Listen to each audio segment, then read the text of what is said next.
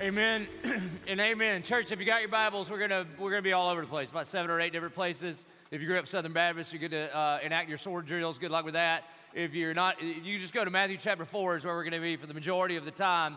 And we're starting a brand new series for the next 3 weeks where it's called It Doesn't Make Sense. Like when between your ears, it just doesn't make sense.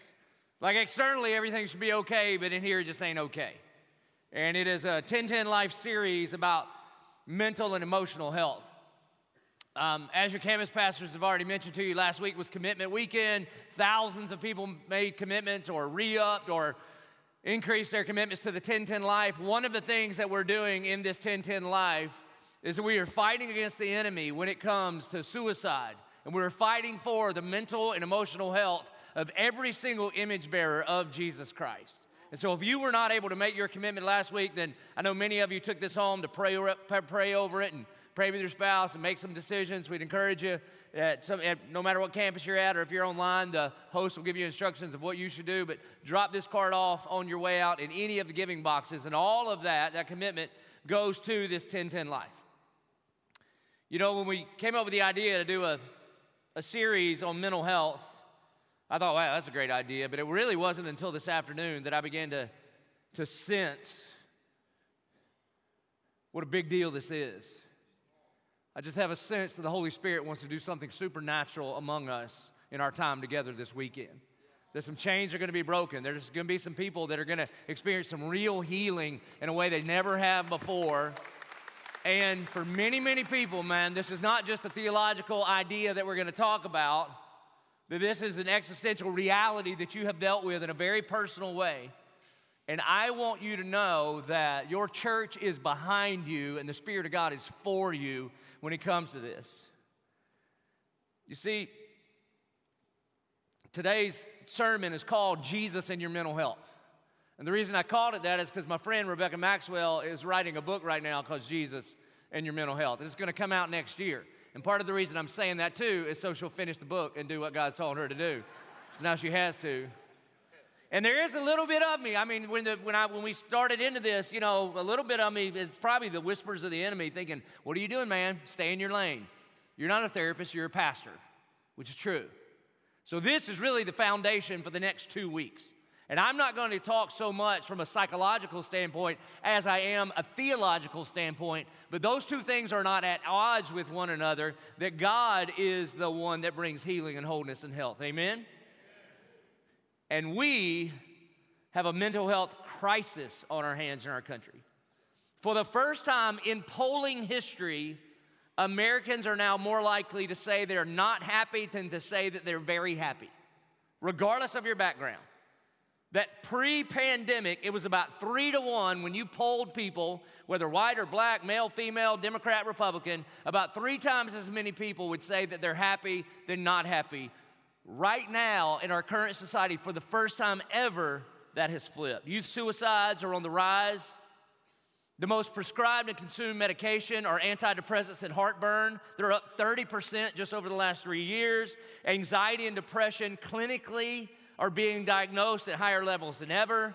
Feelings of hopelessness and sadness in adolescent females are at an all-time high. Drug overdoses and alcohol-induced deaths have more than doubled since the pandemic.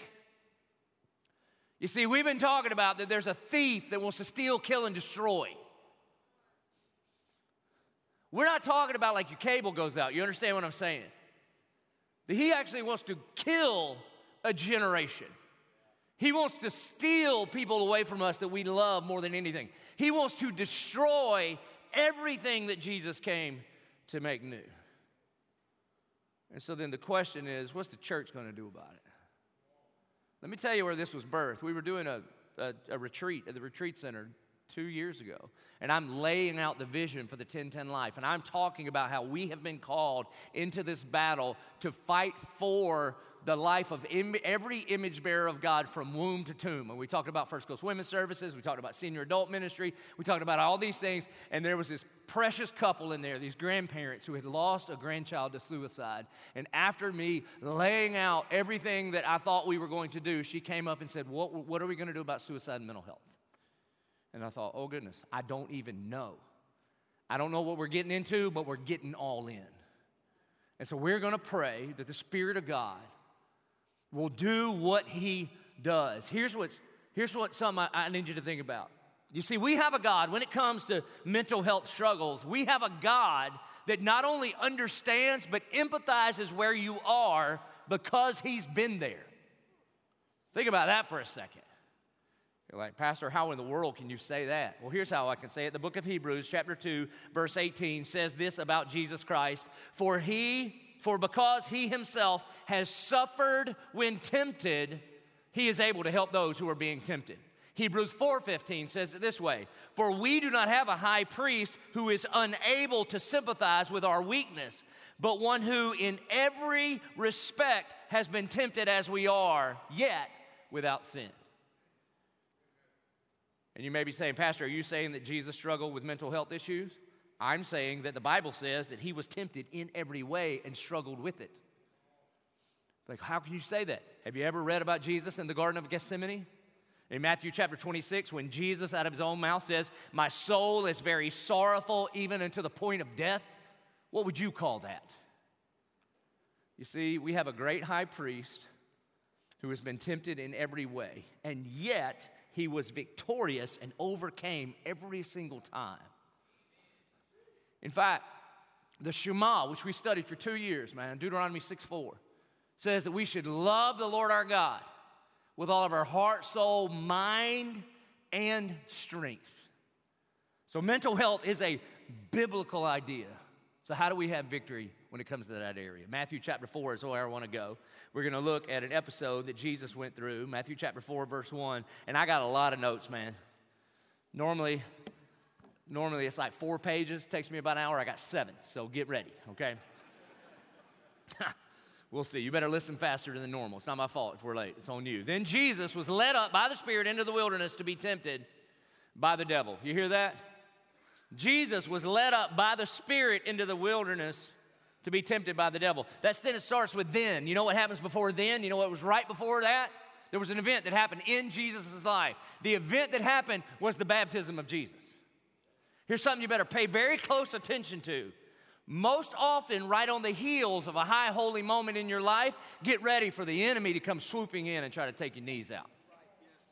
I mean, you think your baptism was awesome. Imagine God the Father, God the Son, and God the Holy Spirit showing up at the baptism and speaking out loud. It's a high holy moment for Jesus himself. And he's thinking, doesn't get much better than this. And then the very next thing that happens is one of the deepest valleys that he would ever walk through. You see, anxiety and depression and sadness, they can just come out of nowhere when you least expect it, right on the heels of everything being great. Verse 2, and after fasting 40 days and 40 nights, he was hungry, you think? But here's what you better pay attention to. When you're hungry and when you're tired and you're isolated, you are perfectly positioned to be taken out by the enemy. And by the way, man, listen, I just need to say this as clear as possible. I am pro-doctor, I am pro-medication when appropriate, I am pro-counselor. In 2 weeks, we're going to have a stage full of professionals up here to talk about this professionally. But if your doctor does not ask you about exercise and sleep and diet and stress and relationships, but their first instinct is to prescribe you something, you have the wrong doctor. My doctor prays for me. And you might go, well, what kind of special holy place do you go to? Brother just works at Mayo. And I'm just telling you, man, he writes out a prayer and just prays. So, you see, we don't have these bifurcated lives that we are just one human being that God has put together in his image, and we are to love him with all of who we are. So Jesus is fasting 40 days and 40 nights, and he's hungry. And the tempter, that's who the devil is. He's also called the accuser. The tempter came and said to him, look where he starts, if you are the Son of God. You see, the only thing he wants to do is lie and steal and kill. That's all he wants to do. And he's an accuser. And often where the enemy's going to start, he's going to start with identity.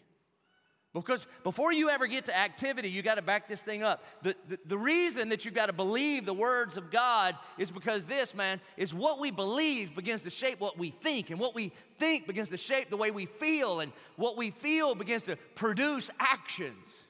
And so where the enemy goes, he wants to get all the way back to the root of who you are and what you believe, if you really are the Son of God. And he's implying you really aren't. You ever wonder why, if you're a believer in Jesus, you ever wonder why you struggle? You ever wonder why mentally you struggle? I mean, we read in the book of Philippians over and over and over that we should rejoice in the Lord always. And I say it again, rejoice. You ever have a hard time turning the rejoice button on? And a lot of churches will talk about this, right? I think this is why there's been a desert when it comes to Christian counseling for so long, because a lot of churches have treated this as if something's wrong with you if you just can't turn on happy. You ever wonder, like, you love Jesus, you got saved, you're going to heaven, and yet you can still struggle with some of the same identity issues that the enemy can come and tempt you with the same things over and over and over and over? Well, I can tell you why. In Romans chapter 12, Paul gives us the reason why we struggle with the same things over and over and over. In Romans 12, Paul says, I appeal to you, therefore, brothers, and the therefore is there for a reason, so you got to know that the first 8 chapters of Romans, God, through Paul, is just laying out the gospel.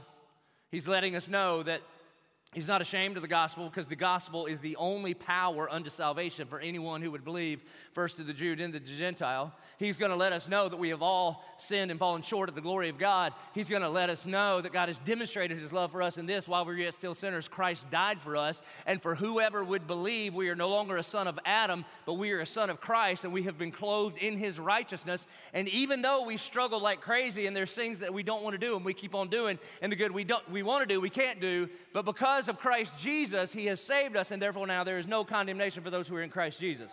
That's the first 8 chapters of Romans, just in case you want to know. Then, chapters 9, 10, and 11 are about the role of Israel in God's redemptive plan for humanity. And he's not just talking about the dirt in the Middle East, but we should be praying like crazy for peace in Israel. He's also talking about anybody that's a son of Abraham who has faith in the one true God. And because of that, therefore, brothers, by the mercies of God, present your bodies as a living sacrifice, holy and acceptable to God, which is your spiritual worship. In other words, the logical response to seeing God for who he is that you would love him with all, including your mind. Then he says this, how am I going to do that, Paul? How am I going to present my body as a living sacrifice, holy and acceptable? He says, here's how. Do not be conformed to this world, but be transformed by the renewal of your mind. Well, here's what happened. The moment you surrendered your life to the lordship of Jesus Christ, you got a brand new heart. Ezekiel says that God rips out your heart of stone and gives you a new heart, a heart of flesh, which is his heart. He changes your eternal trajectory. However, even though you have a new heart and a redeemed soul, guess what? You still got the same crappy mind. You still got the same birth order. You're still the same Enneagram number if you're into that kind of stuff. Like, he didn't rip your brain out and give you a new brain. You still have grown up the way you grow up. And we, if we're not paying attention, we can be conformed to the pattern of this world. And that word conform is a building term. If you've ever poured concrete, and I know you haven't, okay? I know you haven't. If you're from Palatka, explain to the PV crowd how you pour concrete, okay? So, but what you do, if you ever watch somebody pour you some concrete, what they do is you build a form, and then you pour the concrete into it, and it takes the form of whatever you built.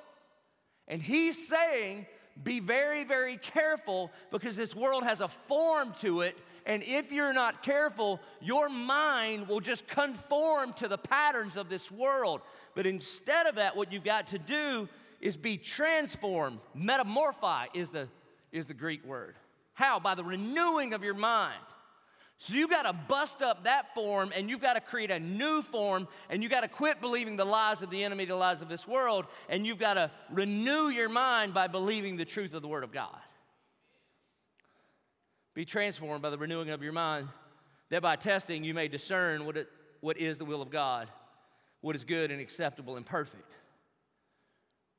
Well, why are you talking about the mind? The reason I'm talking about the mind is that we're at war, we're in a battle. And the Christian battle to walk with Jesus is primarily a battle of the mind.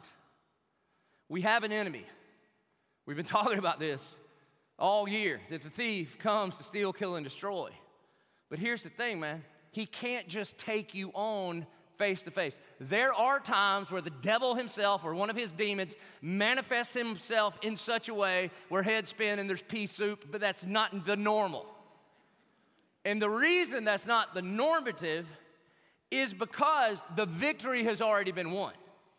The preeminent text on spiritual warfare is Ephesians chapter 6, verse 10. All you Pentecostals, you probably have it tattooed on your back already, okay?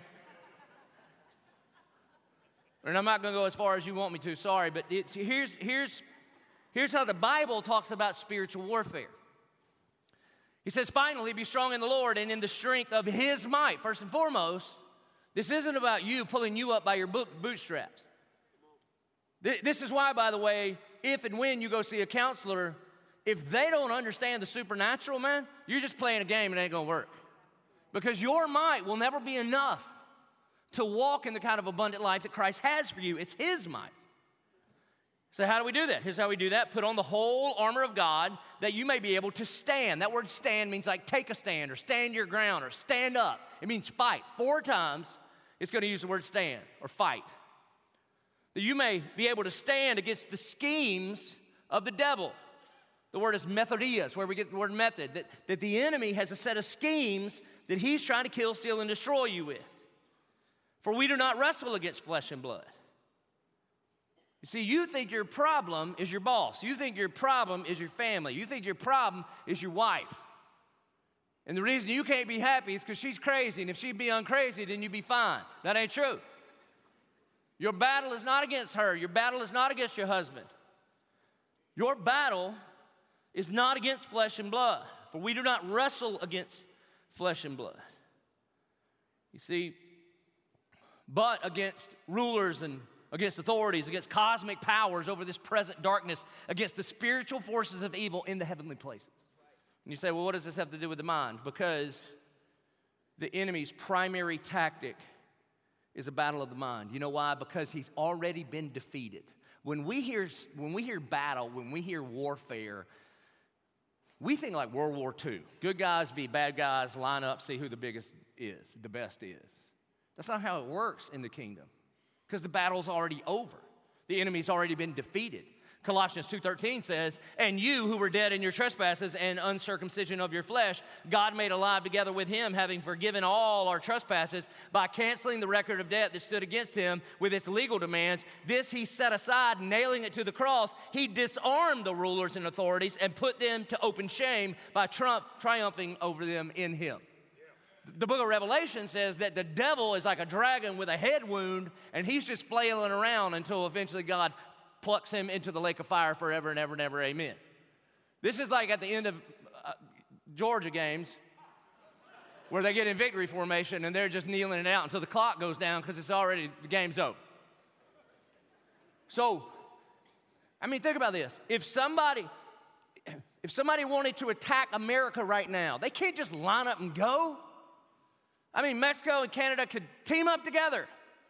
And them goofy guys in their little coats and horses up north and whatever they got down south be like, we're going to get you. We'd be like, that's so funny. Boom, boom, America. We win. There's no chance.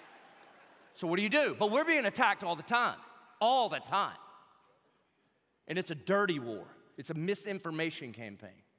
The enemy was the originator of fake news to try to get you to believe something that's not true. Why?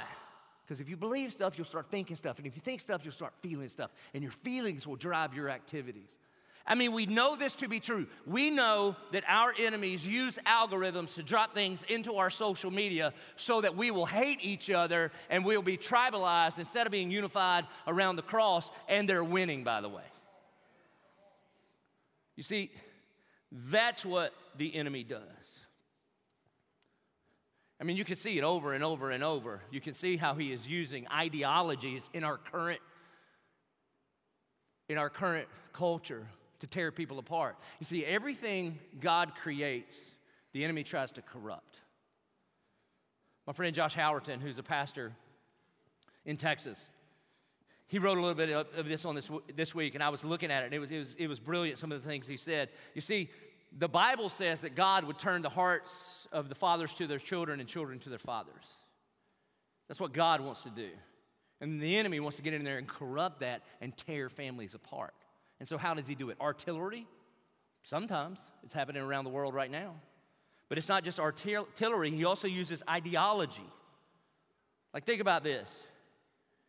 Critical theory teaches that all institutions are racist. Your parents are a part of that institution, whether they know it or not. Therefore, kids, you should distance yourself from your parents for the sake of justice.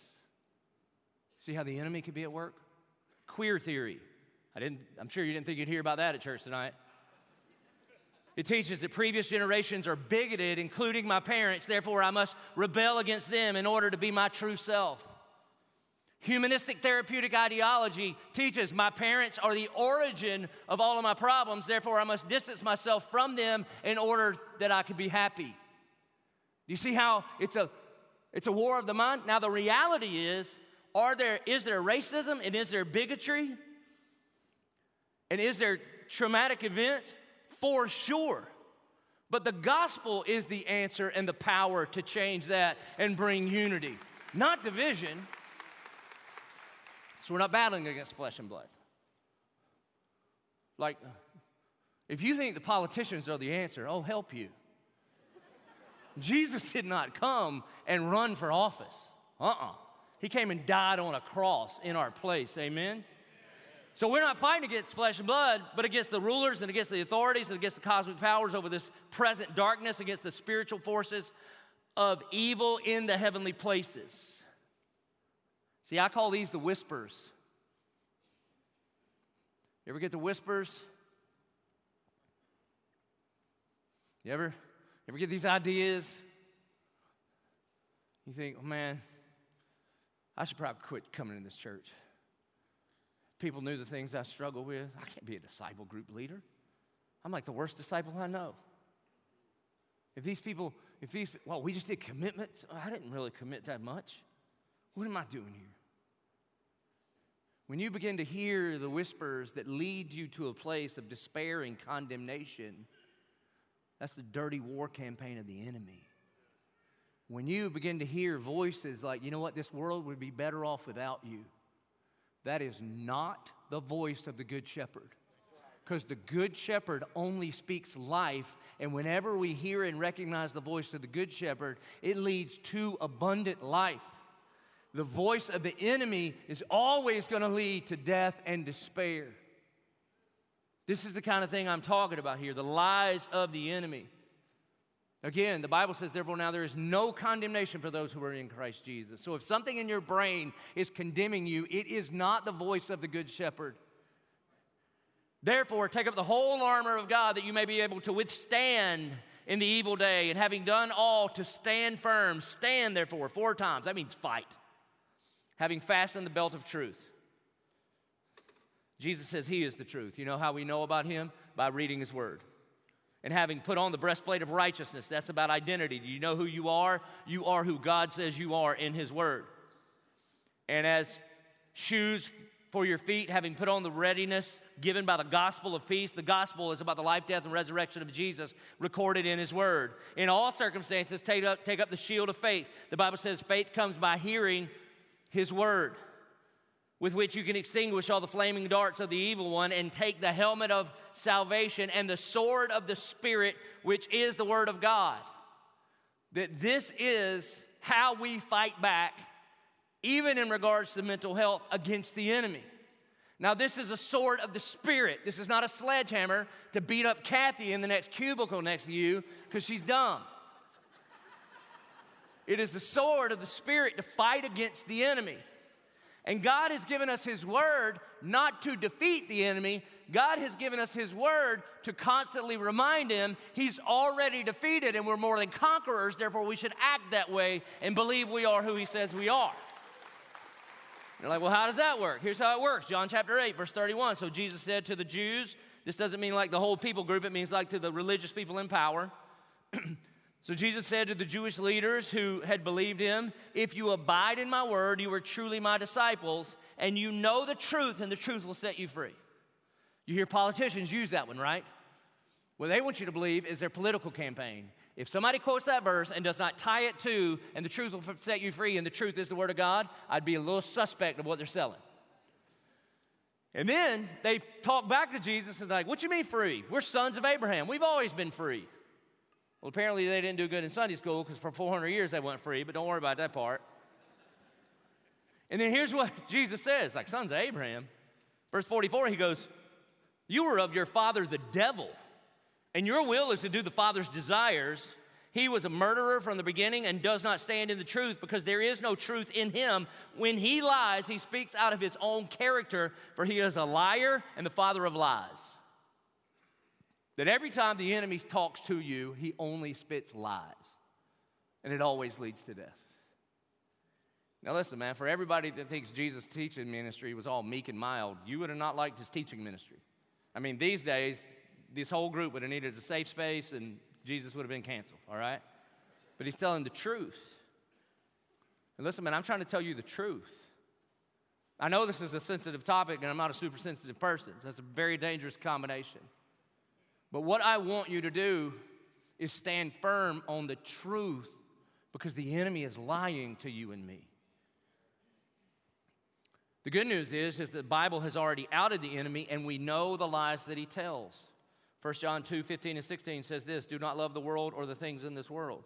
If anyone loves the world, the love of the Father is not in him. And you might think, well, hold on. I thought the Bible says in John 3:16, for God so loves the world. Right, God loves the people of this world, so he sent Jesus. But we are not to love the values and systems of this world. And what most believers do is adopt the values and systems of this world and hate the people of this world instead of loving the people of this world and rejecting the values and systems of this world. It says the love of the Father is not in him. For all that is in the world are the desires of the flesh, the desires of the eyes, and the pride of life. I like, the King James calls it lust. I like to use the word lust there. It just seems more appropriate. The lust of the flesh, the lust of the eyes, and the pride of life. The lust of the flesh is the desire to feel. The lust of the eyes is comparison, lack of contentment. The pride of life is worshiping or obsessing over yourself. And he says that's not from the Father. This is all the enemy has been doing from the very beginning. What I'm trying to get you to give you here is handles by which to see the whole Scripture and how the enemy comes against us with a misinformation campaign, a war in our brains, in our minds. All the way back in the beginning, Genesis chapter 3. Now the serpent was more crafty than any other beast of the field that the Lord God had made. And he says to the woman, Adam and Eve are chilling, man, naked and unashamed. The older I get, the more miraculous that verse is in my life. All the 20-year-olds like, I don't understand. Oh, bless you. You will. They're just hanging out in an unadulterated, perfect relationship with the Heavenly Father, having everything they need.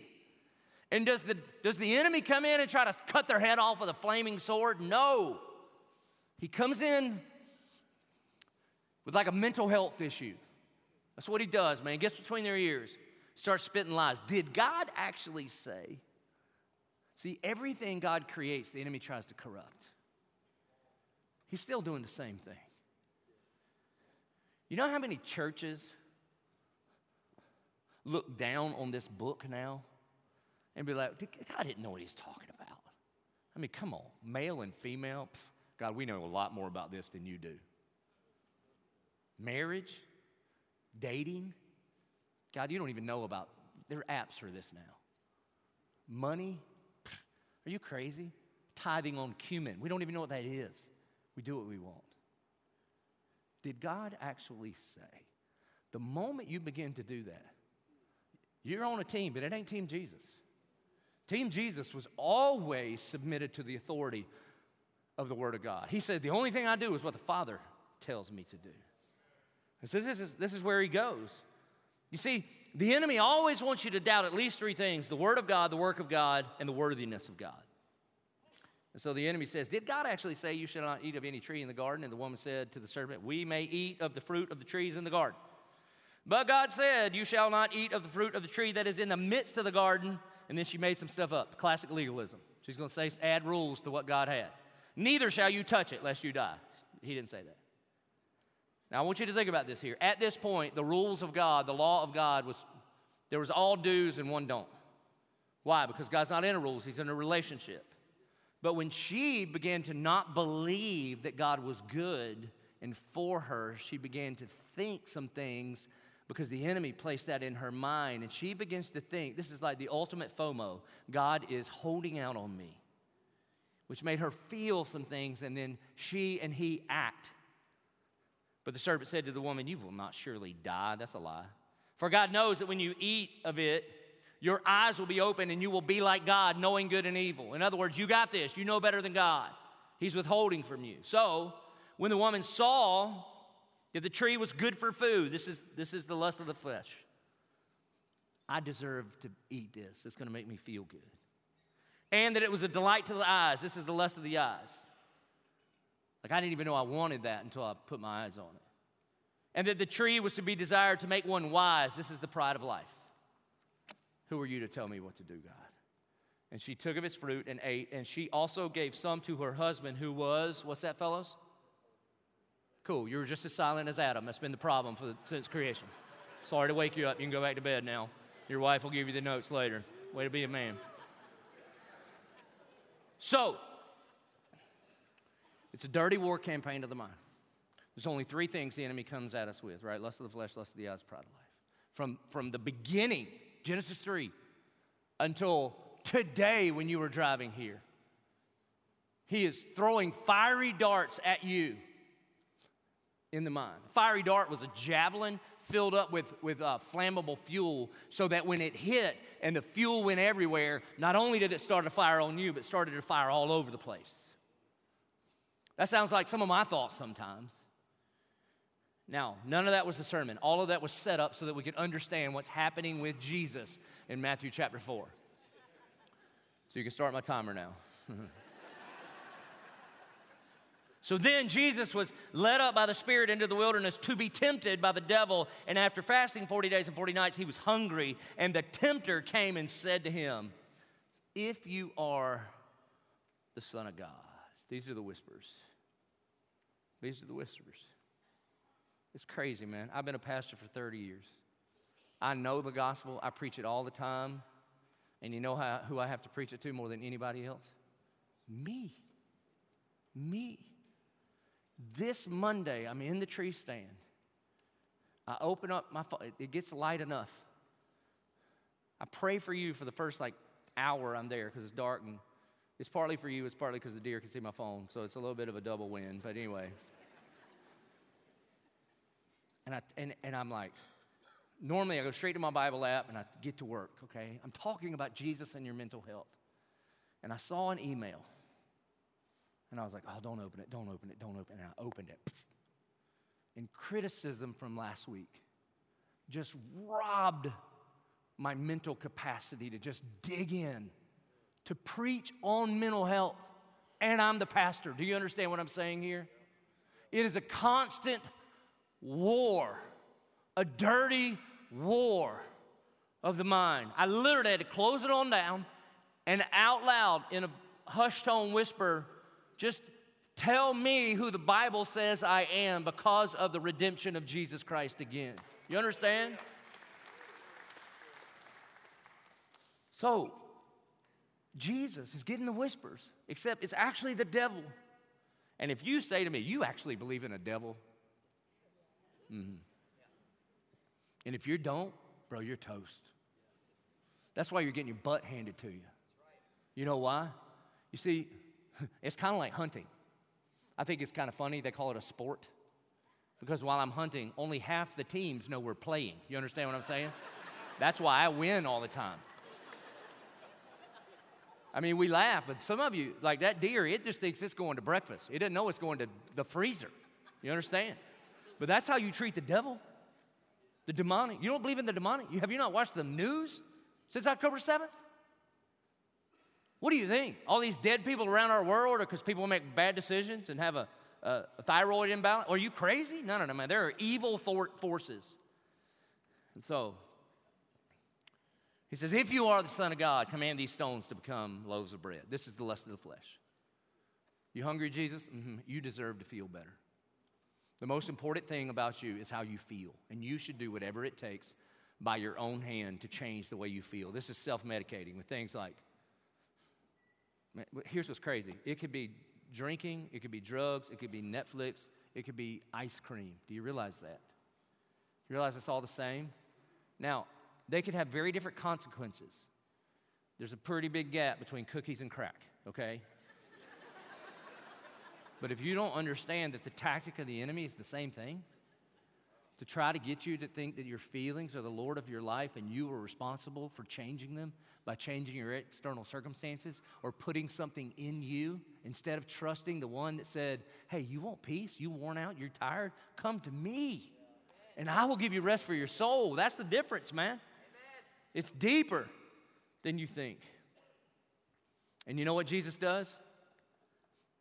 He says the three most important words on earth.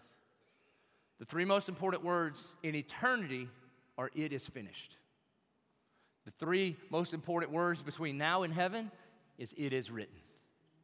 He says, I'm not going to allow my feelings to be the Lord of me. I'm going to allow the truth of the Word of God to tell me what the truth is. Jesus is saying, listen, you can't trust your feelings. Your feelings make a terrible Lord.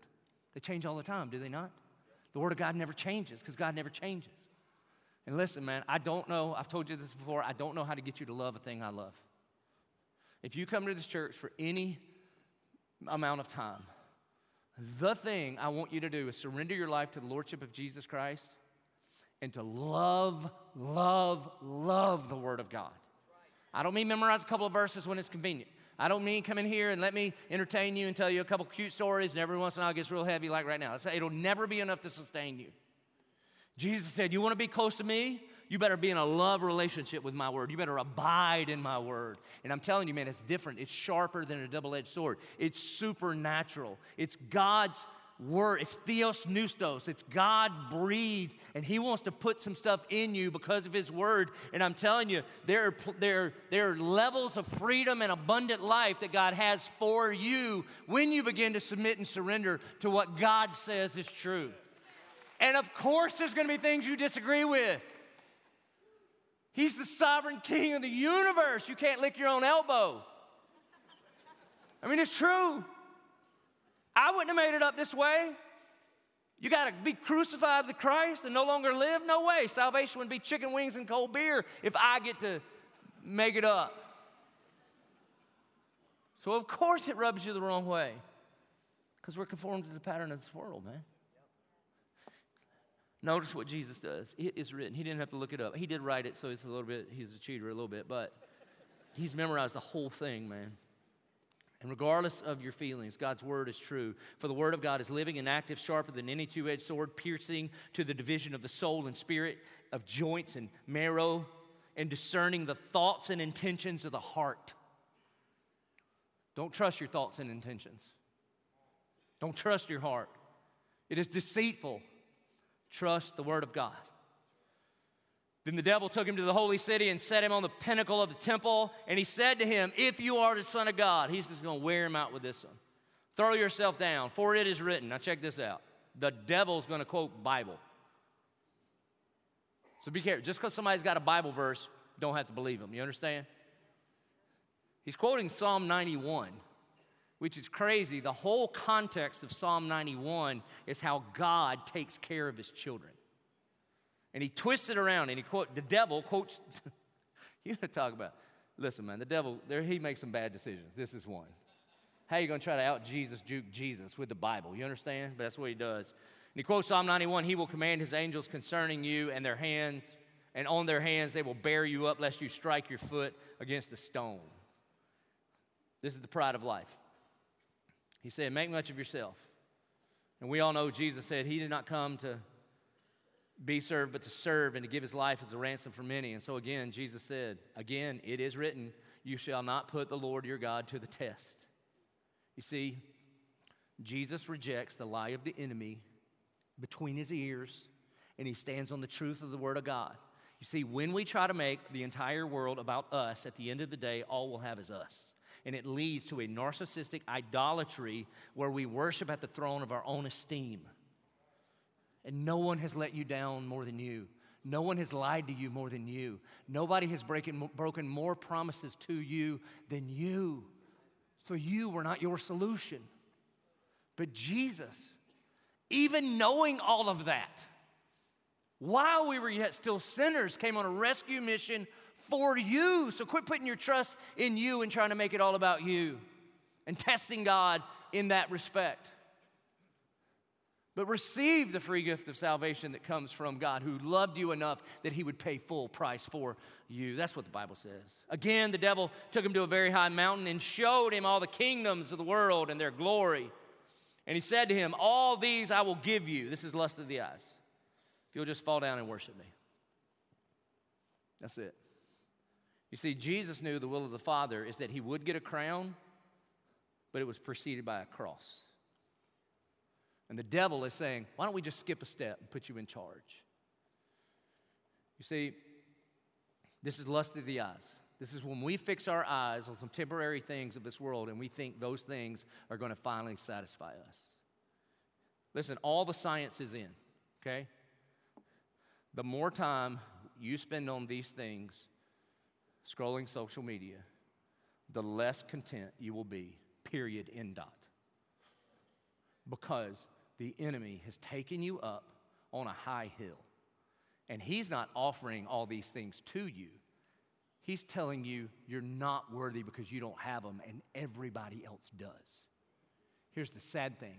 All the people that you're comparing yourself to, they're just as miserable as you are because they're playing the same game. Dude, this ain't new. It's only been happening for all of human history.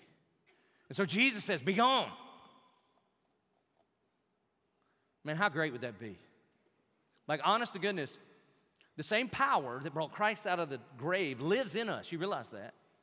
And so I'm telling you, when you get those whispers, when you get those lies of the enemy about comparison and depression and anxiety and all those things, now, should you go see a doctor? For sure, man. God heals through people, prayers, pills.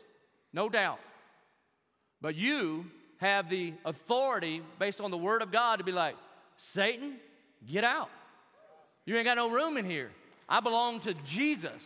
Now, sometimes that'll happen immediately and supernaturally, and sometimes it's through a process. But he says, be gone, Satan, for it is written, you shall worship the Lord your God, and him only shall you serve. Listen, worship is war against suicide. Worship is war against depression. Worship is war against anxiety. You know why? Because every time we worship the one true God, you know what got Satan kicked out of heaven? He wanted to sit on the seat of being worshiped. And every time we claim Jesus in worship, we're reminding the devil that he's done. Every single time. Worship is war. And so the devil left him, and behold, the angels came and were ministering to him.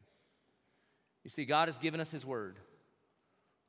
Not to defeat the devil, but to remind him and us that he's already been defeated. You see, he doesn't get to tell you who you are or how to feel. That is already finished. Here's the point. Our enemy, the devil, the father of lies, do not believe the whispers, but stand on the truth of the word of God. So do you need to go to counseling? Probably.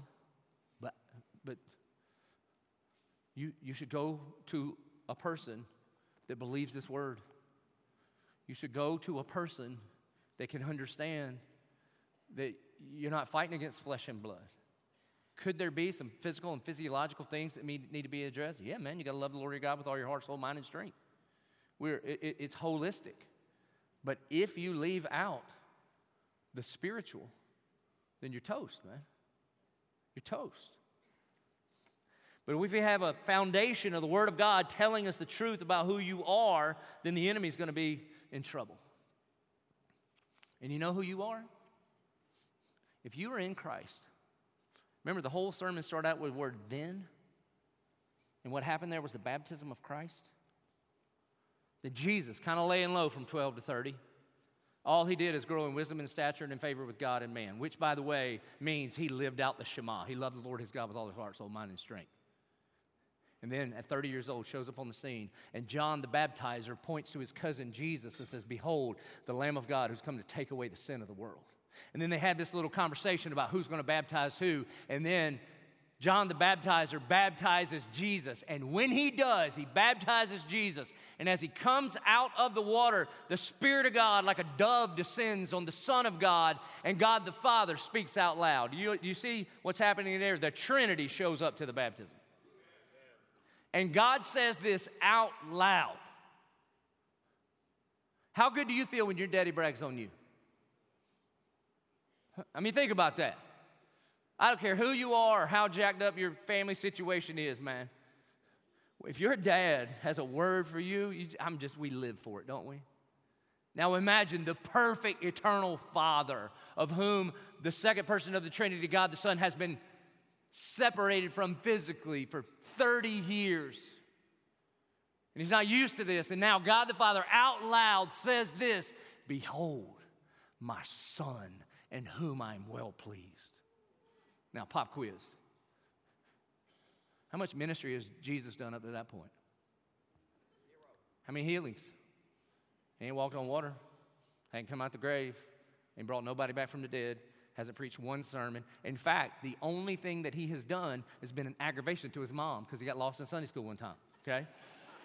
So if anything, it ain't good, man. It ain't good.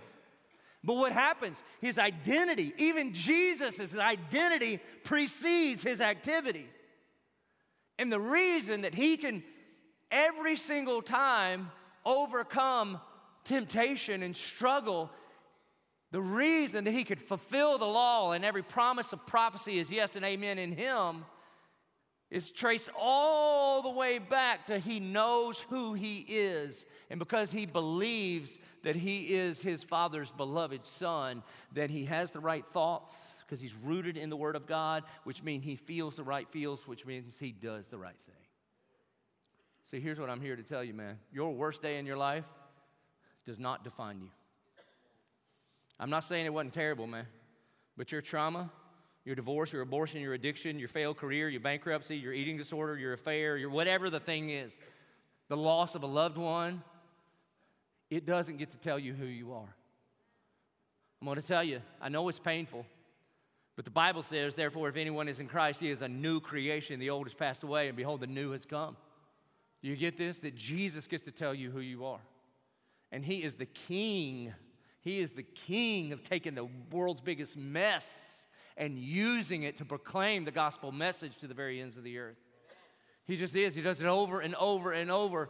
So, again, man, on the third week, we're going to have counselors up here talking psychologically about these things and tools that we can put in your hands. But if you don't have the firm foundation of what the Bible says you are, then you're just going to be blowing around in the wind. And if you're in Christ Jesus, you know what my Bible says about you? The greatest chapter in the whole Bible, man, Romans 8. And if you disagree with me, it's because you're wrong.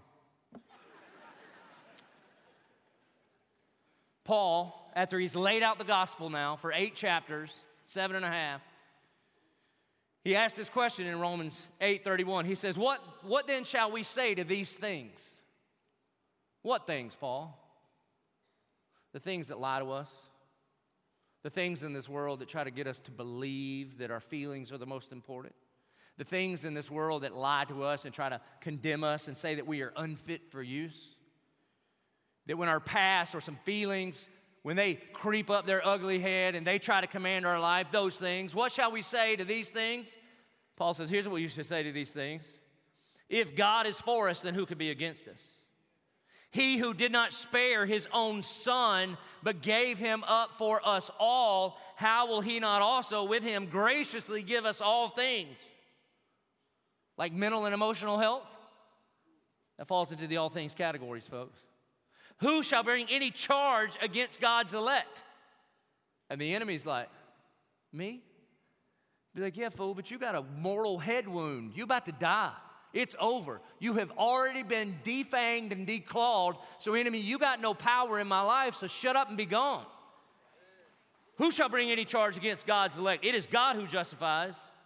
Who is to condemn? Christ Jesus is the one who died. More than that, who was raised, who is at the right hand of God, who indeed is interceding for us. Like right now in this moment. You know what Jesus is doing as he's awaiting us to sing to him and pray to him? He's praying for you right now. And who shall separate us from the love of Christ? Shall tribulation or distress or persecution or famine or nakedness or danger or sword? And might I add, the lies of the enemy, trauma in your past, jacked up family systems? There's a resounding no.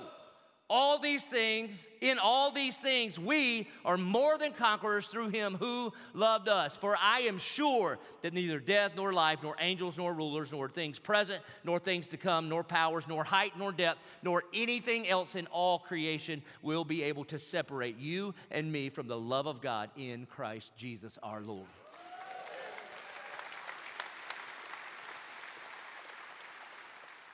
And listen, man, if you're struggling, one sermon ain't gonna do it. Sometimes God heals right in the moment. I mean, I've seen him do it so many times, just a supernatural word and touch from him, and boom, chains fall off. And sometimes it's a long process of really hard work, of not conforming to the lies of this world, but being transformed by the renewing of your mind over time. But when we begin to believe who God says we are, man, in 1 John chapter 4, the primary title that God gives his people is beloved. That's who you are. If you're in Christ Jesus, that's who you are. God looks at you, and he doesn't define you by your scars and your past and your struggles and your mental and emotional issue. He doesn't. He looks at you, and he says, hey, kids, be loved. That's who you are. Beloved. Let us love one another. For love is of God. And anyone that loves knows God. Whoever doesn't love doesn't know God, because God is love. And then he says, and you want to know what love is? I'm about to tell you what love is. This is love. Not that we love God. God is not waiting to reflect your love towards him back on you. No. That's not how it works. Let me tell you what love is. This is love. Not that we love God, but God loved us and sent his son to die on a cross as the propitiation for our sin, as the payment once and for all, to declare to you and demonstrate his love, pay the sin debt, because he loves you. The first step towards mental and emotional health is knowing that you, because of Christ, not because of anything that you have done, but because of Christ, that you are God's beloved. You are not primarily a tool in his hand to get work done. You are not primarily a soldier in his army to take on the enemy. He's already defeated. You are primarily a son or daughter in the family of God. May you hear the voice of your Heavenly Father right now in a supernatural way. Imagine the heavens open up and all of eternity looks towards you. That the angels lean in to hear what God the Father is going to say. And if you're in Christ, you are wrapped in his righteousness. And God the Father would look at you and say, behold, my son, my daughter, in whom I am well pleased. That's my hope and prayer for you. And that's what Jesus accomplished for you at the cross when he said it is finished. Would you please stand? Let me pray for us. Our good and gracious Heavenly Father, Lord, I know that we've just scratched the surface and the details of everybody's life are so complicated. But Lord, I pray that you would just lay a gospel foundation, that we would believe the truth of your word, that we are your beloved. Lord, we pray against the enemy. May he be gone. He's got no room in the head or the heart of the believer. God, every single child of yours, bought and paid for, it is the possession of yours. So we pray against the oppression of the enemy. And God, for any room that we have given him access to in our life, we say, be gone, Satan. Get out of here. Get out of my head. Get out of my heart. Get out of my relationships. Get out. And Lord, I pray that you would send angels to minister to us, messengers to minister to us. Holy Spirit, I ask that you would do what Jesus promised that you would do. That you would comfort us in a supernatural way that brings the kind of peace that you can't explain. the kind of peace that transcends all understanding.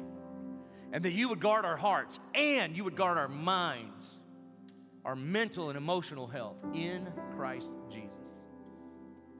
God, we ask for miracles.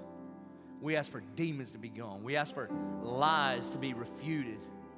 We ask that you would give us the courage and the faith to stand strong on the firm foundation of the inspired Word of God. Lord, we would pray that we would know we are beloved, and so we would act like it. We pray it in Jesus' name. Amen. So, church, we're going to bring first and best.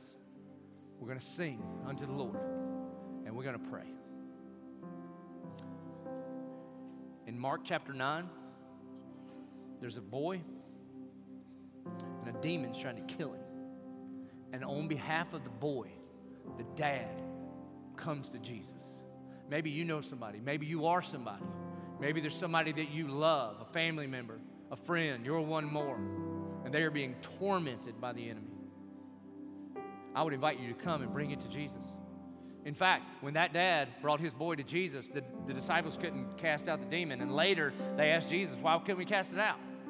And Jesus says, this one only comes out through prayer. Prayer. You want to go to war against the enemy in your own life and in the lives of the people that you love? Let's sing, let's bring, and let's go to war. Let's pray. Let's respond.